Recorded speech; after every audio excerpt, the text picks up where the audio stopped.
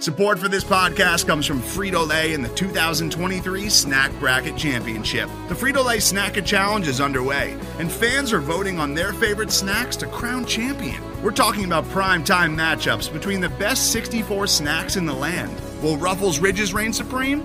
Can Doritos defend their dynasty?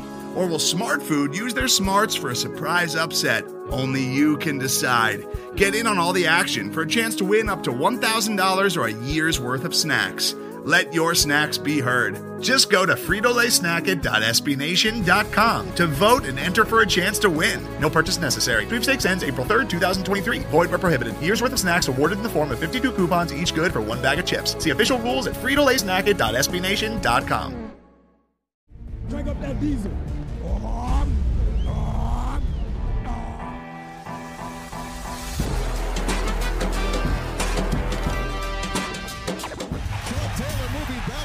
Trying to find running room, and he's still on his feet.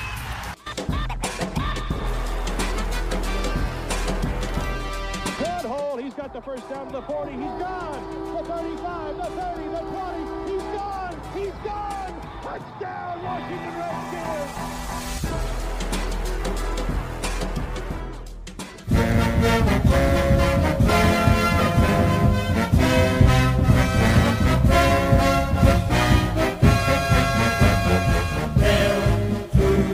Football team. Hail, victory, praise on the warpath, fight for all we see. Run a passion score, we won our last war. Beat 'em, swamp 'em, touchdown, let the point soar. Fight on, till you have won, sons of Washington. Rock, rock, rock. How about that? Hail to the MFing football team, man. Oh, what a ball game. I mean, seriously, a 23 to 17, a 23-17 victory on a Monday night. That means this is technically still Monday, but it's Victory Tuesday here in the DMV, and it feels fantastic. It's December 7th, 9 p.m. on a Monday, and I'm amped about football. That's not one, not two, that's 3 wins in a row for the boys. This must be what all good teams feel like. Fans of a good team. I envy that. It's fun. It's fun to be a fan of the football team right now. Who would have thought? Who would have thought we're saying that in December? But we're 5-7. We're alive, baby. We are alive. It feels good. This was, as you can tell by the title, I'm sure I named it something along the lines of the Logan Thomas game, because that's what this was. But there were so many stars, so many studs from this performance. Montez Sweat. If people on the national media stage, and I do my best to kind of influence this as much as I can. I don't have a ton of pull. I don't. But what little pull that I do have with people on the national stage, I do my best to make sure they know who Montez Sweat is. Because it's about damn time that we put some respect on his name. We have a great defensive front. It's headlined by Chase Young, and rightfully so. Chase Young, another good performance for him. But it's time that we start paying attention on the big stage to Montez Sweat. The guy that forced what ended up being the game-sealing turnover. Talk about, by the way, a revenge game for John Bostic. With that interception for John Bostic, I'm back on the Bostic train. I don't know how long I'm going to stay on the Bostic train, but I'm back on the John Bostic train. This was a fun football game in the second half. The first half sucked. The first half, I don't break things when I watch games. My track record of not breaking anything while being a fan of the Washington football team is pretty stellar, if I must be honest, because I would imagine that there are some of you out there that have a pretty illustrious history of breaking things while watching this team play football. And I can't blame you for that. But I don't break things. The first half, however, there were a lot of pillows being hit. There were some things being tossed because I did not like what I was seeing. And I will admit, I predicted on this podcast that the football team would win on the preview podcast, which obviously is a prediction that I stand by, seeing as it happened. But it did make me nervous leading up to this game that everyone on these 4-letter networks, these 3-letter networks, were picking the football team to win because it didn't feel like a trap game anymore. So I was a little nervous entering the game, and then that first half didn't do me any favors, but we are a second-half team, and we've been a second-half team, it feels like, all season. I hope and pray that at some point in the final 4 games, we become a first-half team as well, but we've been a second-half team, and the second-half performance was fantastic.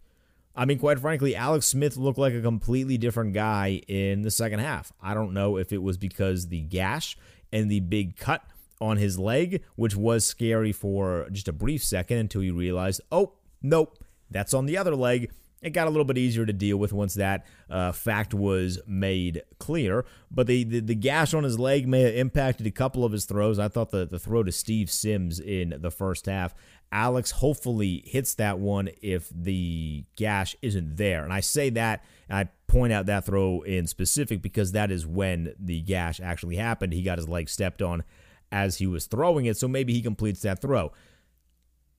That aside, the second half performance from this team, not just putting a beat down on the Steelers defense and scoring 20 of the team's 23 points in the fourth quarter, but completely stopping the offense for Pittsburgh. They scored 14 points in the second quarter and 3 in the entire second half. The defense was alive, and they really shouldn't have even scored one of the touchdowns. It was just poor tackling, which I thought was going to end up being the story of this game defensively for our squad, because there were several plays where it was just poor tackling on full display. I would say on full display for the entire world to see, but because for some unbelievable reason, this game wasn't nationally televised, which is stupid. I do understand the reasoning for it, but it doesn't mean it's good reasoning. It just doesn't. It was stupid. This game should have been nationally televised. It'll be a better damn game than this Buffalo-San Francisco game that's going on now. And I want people to see, I want our team to be on full display when we win. We have all of these knocks that have been thrown our way over the past 2 decades about how terrible the team is against good teams, how terrible the team is in prime time on one of the nationally televised games. And yet, for some reason, this game wasn't, and they take care of business. It's just stupid. This game should have been nationally televised, and the NFL and Fox and maybe DirecTV, whoever's in charge of making this decision, they really dropped the ball on this one, because I think the world would have liked to have seen this one. I know I'm biased. I know it. But I think the world would have liked to see this one. Interesting stat here. The Pittsburgh Steelers ran the ball 14 times, 21 yards on 14 carries. We didn't do a whole lot better. 21 carries for 45 yards. Of course, Antonio Gibson missed a majority of the game. He had just 2 carries for 14 yards, battling that foot injury. And that perfectly segues us into the good and the bad. This will be a bit of a shorter podcast because I'm literally doing it off the cusp. I have absolutely no notes. I have like 4 things written down. We are just going off of the dome at this point. But there were a lot of good in this football game, and maybe the best thing from a long-term perspective, because they kept mentioning this on the broadcast, how Mike Tomlin and the defense, they wanted to do everything they could to shut down 17, to shut down 24. 24 gets hurt. He only touches the ball 2 times. Terry McLaurin has his worst receiving game as a professional in games that he should have played better in. He was targeted 6 times. He had 2 receptions for 14 yards. So our top 2 playmakers on the offensive side of the football played bad, or in Antonio Gibson's place, didn't play. And the team still won. Guys stepped up in the place of our playmakers when they needed to. And correct me if I'm wrong here. That's not a normal thing for this franchise. We are witnessing right now, in the midst of this 3-game win streak, a cultural shift.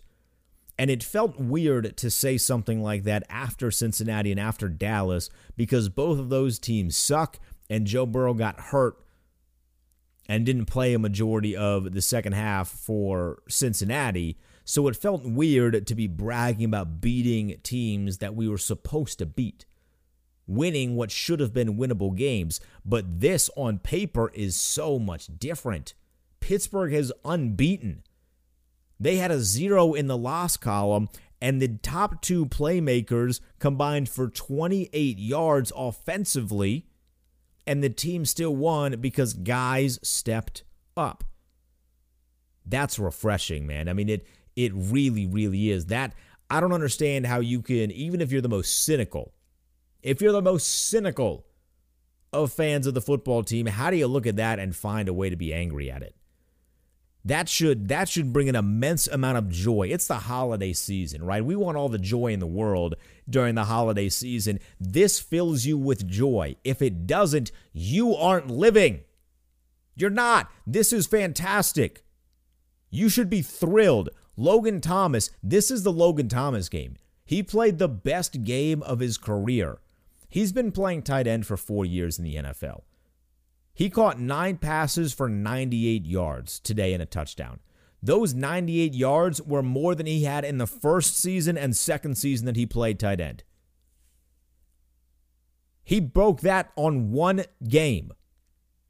We had a lot of questions about Logan Thomas as to what we could actually expect from him at the tight end position. I've been thrilled. I really have. I know early in the season I was very critical of Logan Thomas, and understandably so, because he was not making plays that I thought he was capable of making. Well, now he's doing it. Logan Thomas is making plays, and that was the story of the game. When the football team needed a big play, they went to 82, and 82 was there when his number was called. He was thrown to 9 times. He had 9 receptions. That's perfection. 9 receptions, 98 yards, and a touchdown, the leading receiver for the game. What more can you ask for a guy that's only been playing tight end for a handful of years? You can count the years he's been playing the position on your hand. And he's stepping up against the lone unbeaten team in the NFL. Understandably so, the broadcast is riding Pittsburgh to start this game. The story is all about the Pittsburgh Steelers, and that's what happens when you're 11-0.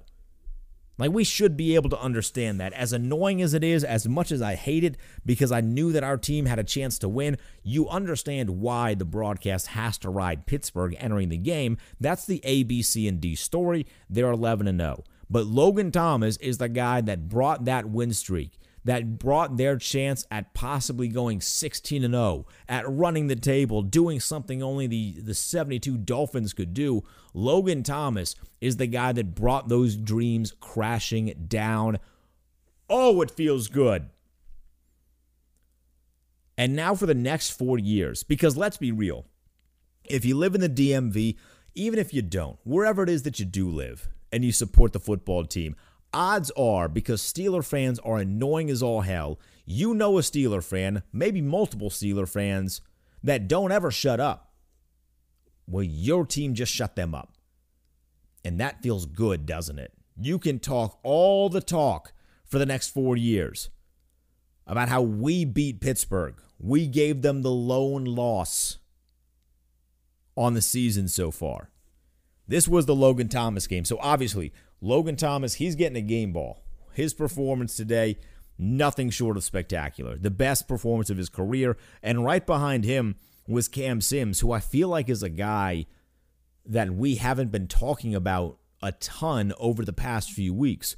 We talked about him in some of his performances against the New York Giants, but we hadn't really been talking about him against Cincinnati or against Dallas. But Cam Sims, like Logan Thomas, stepped up over the past few games. So Cam Sims had his 110-yard performance, his kind of breakout game against New York on November 8th. In his next two games following that, he didn't play against Dallas, or at least he didn't record any receptions. He had 54 yards against Detroit, 20 against Cincinnati, and 92 today. He stepped up. When the offense needed a play to be made, Cam Sims was there to make a play. So Cam Sims gets the other offensive game ball. I do think that Alex Smith played well. He does have a serious case of happy feet when he's in the pocket sometimes, which is decently understandable considering his circumstances. And we've heard the story so many times. Like, I'm not going to retell the Alex Smith story. If you are this deep into the podcast, or if you're just listening to a Washington football team podcast in general, you know the story of Alex Smith. So we understand why he does have some happy feet. But it is something that I have noticed. He played well, though. Just shy of 300 yards. In fact, 4 yards shy of 300 yards. But he goes 31 of 46, 296, and a touchdown for Alex Smith. Unfortunately, we weren't able to sack Ben Roethlisberger. They put up a stat at one point. It was like 231 dropbacks for Ben Roethlisberger without a sack. I was really hoping that either Chase Young or Montez Sweat, Deron Payne, John Allen, anybody on this defensive front was going to be able to snap that, especially after they put it up, because they put it up pretty deep in the game. It was like the fourth quarter, which is generally not the time you throw up that statistic. I'm not super duper huge on the broadcaster's jinx, but like sometimes it does happen, right? So I thought them flashing that graphic was a sure sign that at some point Ben was going to get sacked. And there were a couple times in the fourth quarter where I thought we were going to have him. And he is like Ben Roethlisberger for the size dude that he is, because he's not small. But for the size of a man that he is like oddly crafty and oddly agile as well. So we weren't able to sack Ben Roethlisberger, but we do pick him off. The game ball on the defensive side 100% goes to Montez Sweat. He was the guy that tipped the pass on what ended up being the game-sealing interception. So a round of applause to Montez Sweat. I can't rave enough about the guy. Montez Sweat is everything and anything that we wanted Preston Smith to be a few years ago. Sweat is just actually that and a whole lot more. His athleticism is freaky. And just the idea and the thought of Sweat and Young on the outside for years to come, I mean, it's sensational. It really is. Like, change your pants. It's so good. Those two guys are going to dominate opposing offensive lines for years to come. And they're both so young now. And Chase Young played fantastic. He made a touchdown-saving tackle. Chase Young isn't going to hit my mark for him, which was double-digit sacks to end his rookie year, unless he just goes crazy against Philadelphia, which is not out of the realm of possibility. But he has 4.5 sacks on the year, but he is playing significantly better football. Ever since that Detroit game, where he didn't play well, he had that silly penalty that ended up costing the team the game. Ever since that game, Chase Young has found himself. I don't know what it was about the Detroit game, if he just had a great moment of reflection, if it was divine intervention. I have no idea what turned in Chase Young's mind. But he has been playing fantastic football as of late. Even if he isn't having jaw-dropping performances statistically, he is playing fantastic. And the defense won this football game. Even when the offense put them in bad positions, struggling in the first half, the defense won this football game. And I think a lot of us knew entering this season that our defense was, one, going to be better than that atrocious mess that we had on the field last season, but we also knew that they were going to win us a few games. Last week against Dallas, I mean, that was all offense. The Cincinnati game, you can kind of attribute to both. But this was a game against a really, really good team in Pittsburgh. One of the best. Not the best, because Kansas City is still the best. I don't care what the records say. But in a really good team against Pittsburgh, the defense flexed their muscles and showed we are capable of winning a football game just based on us against a good team. That has to make you feel good. It really, really does. And finally, the final good thing, the really, really good thing that I took away from this football game, we talked about Terry McLaurin not playing sensational. This was a bad game statistically for Terry McLaurin. And if we're going to praise the guy, we have to mention that. But here is the difference when it comes to Terry McLaurin to some of the other wide receivers in the National Football League. Some of the other guys that I feel like are on his level or the level that he is eventually going to hit. When he has a bad game catching the ball, not making the plays that we're used to seeing him make, a lot of guys elsewhere will just take plays off. They'll stop. They won't attribute in other ways. Terry McLaurin's still out there blocking. On one of the big plays of the first half, Cam Sims getting in position and helping us get in position for a field goal. Who's blocking for him? Terry McLaurin is. So even when he is not having the success that we're used to him having catching the football, he is still doing the little things. He's still getting out there, and he's still putting his nose on defenders. He's putting a hat on defenders. He's not afraid to keep doing the little things, and that's what separates him from a lot of the, not just young receivers, but I feel like a lot of the great wide receivers in football. Even when he's not playing well, he is still doing whatever it takes to help this football team win. Let's talk a little bit of the craftiness. How about Alex Smith getting us a free 3 points? They talked about this on the broadcast, and I love veterans being veterans. And when Alex Smith took what is a terrible sack, it's a bad sack, it's a sack that rookies in some instances will end up getting benched for. They'll get chastised, they'll get ripped into on the sideline. Alex Smith took a bad sack that we thought was going to end the first half, but in a crafty move, the veteran takes the ball off the field, which essentially gives the football team a timeout and allows them to set up for a field goal, and Hop hits the field goal. As of this recording, Mike Tomlin hasn't spoken to the media yet, but I'm going to guess. Just put a little guess out there. That is going to be a topic of discussion in Mike Tomlin's post-game press conference. And to both Mike Tomlin and all of the wonderful Steelers fans, if any of them have happened to stumble across this podcast, to you, I say, suck it! Oh, it felt good. Oh, being on the right side of that felt really good. Gotta love Alex Smith for that. Play a little dirty. We're not afraid to play a little bit dirty, man. And that's the good fun dirty, so not like attacking people dirty, like the John Bostic hit. But I like playing this sort of dirty. Chess, not checkers. If you can outsmart your opponent, outsmart your opponent.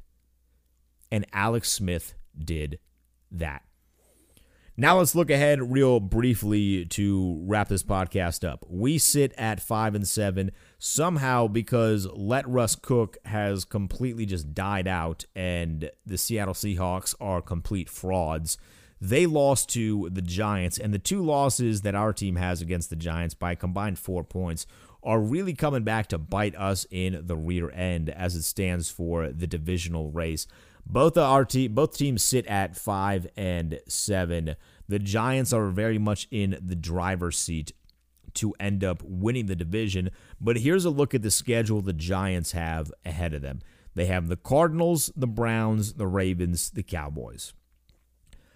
So the good thing about their next 4 games, while all 4 of them you could argue are winnable for the Giants, because the Cardinals have their degree of issues. The Browns, while they played well this week, I don't know if I fully trust them yet offensively, and I don't know what the Ravens are. I have no idea what the Ravens are. They're one of the more confusing teams in the NFL. Dallas sucks. That's a winnable game for the Giants. But those 3, those can be hit or miss. Now, the benefit from our perspective is that all 3 of those teams are either jockeying or battling for playoff position. The Browns are about a win away from clinching a playoff spot. It would have to be a disastrous finish to the season for the Browns to not end up in the playoffs. But for the Cardinals and the Ravens, if the playoffs started today, they're on the outside looking in. So next week for Arizona, that's a game they need to have. So they're going to bring their A game, and I hope that they do. I hope Kyler Murray just flips the switch and plays at a damn near MVP-like level. I think there's a realistic possibility that the Giants can go 1-3 to close out the season. I don't know what the future of Daniel Jones is, so obviously that plays a factor into it. It was bittersweet to see not just Colt McCoy, but Colt McCoy and Alfred Morris beating the Seahawks. It's like, wow, Alfred Morris doing the home run celebration against Seattle. That would have been nice in 2012, am I right? But seeing that was like somewhat bittersweet. I don't know if the Giants can withhold that degree of success without Daniel Jones over the next 4 games, which gives me hope as I look at our schedule. We're going to be at San Francisco next week, which I think is going to end up being played in Arizona because of those weird and wonky California rules. Then we play Seattle, and Lord help me, if Seattle goes from scoring 12 points against the New York Giants to whatever they do next week, and then all of a sudden they have this come to Jesus moment where they find all of their offense, and all of a sudden Russell Wilson plays at an MVP level and throws 5 touchdowns on 31 attempts, I'm going to be furious if he does that against us. But after the Seahawks, we have the Panthers and the Eagles. We are winning those final 2 games. Book it. We are winning the final 2 games. We're beating Carolina. We're stomping Philadelphia. It comes down to San Francisco and Seattle, and then it comes down to what New York is going to do in their next 3. Because we're marking it for New York, they're beating Dallas. So at the very least, we are going to have 7 wins. At the very least, New York is going to have 6 wins. It just comes down to both our organizations are going to end up playing good football teams. Who gets the upper hand against good football teams? And maybe it's because we just beat Pittsburgh. Maybe I'm just riding this wave of a high. But I'm feeling confident. I'm feeling good. And I want to know how you feel. Hit me up on Twitter. How do you feel? Do you feel good? Are you loving what you saw on a Monday evening? Because damn, that felt good. Hit me up on Twitter at the Denton Day. We'll be back to preview this upcoming week's matchup against the 49ers later in the week. Until then, enjoy this win. Drink it in, man. It feels good. I'm out. Peace. Football team. Victory.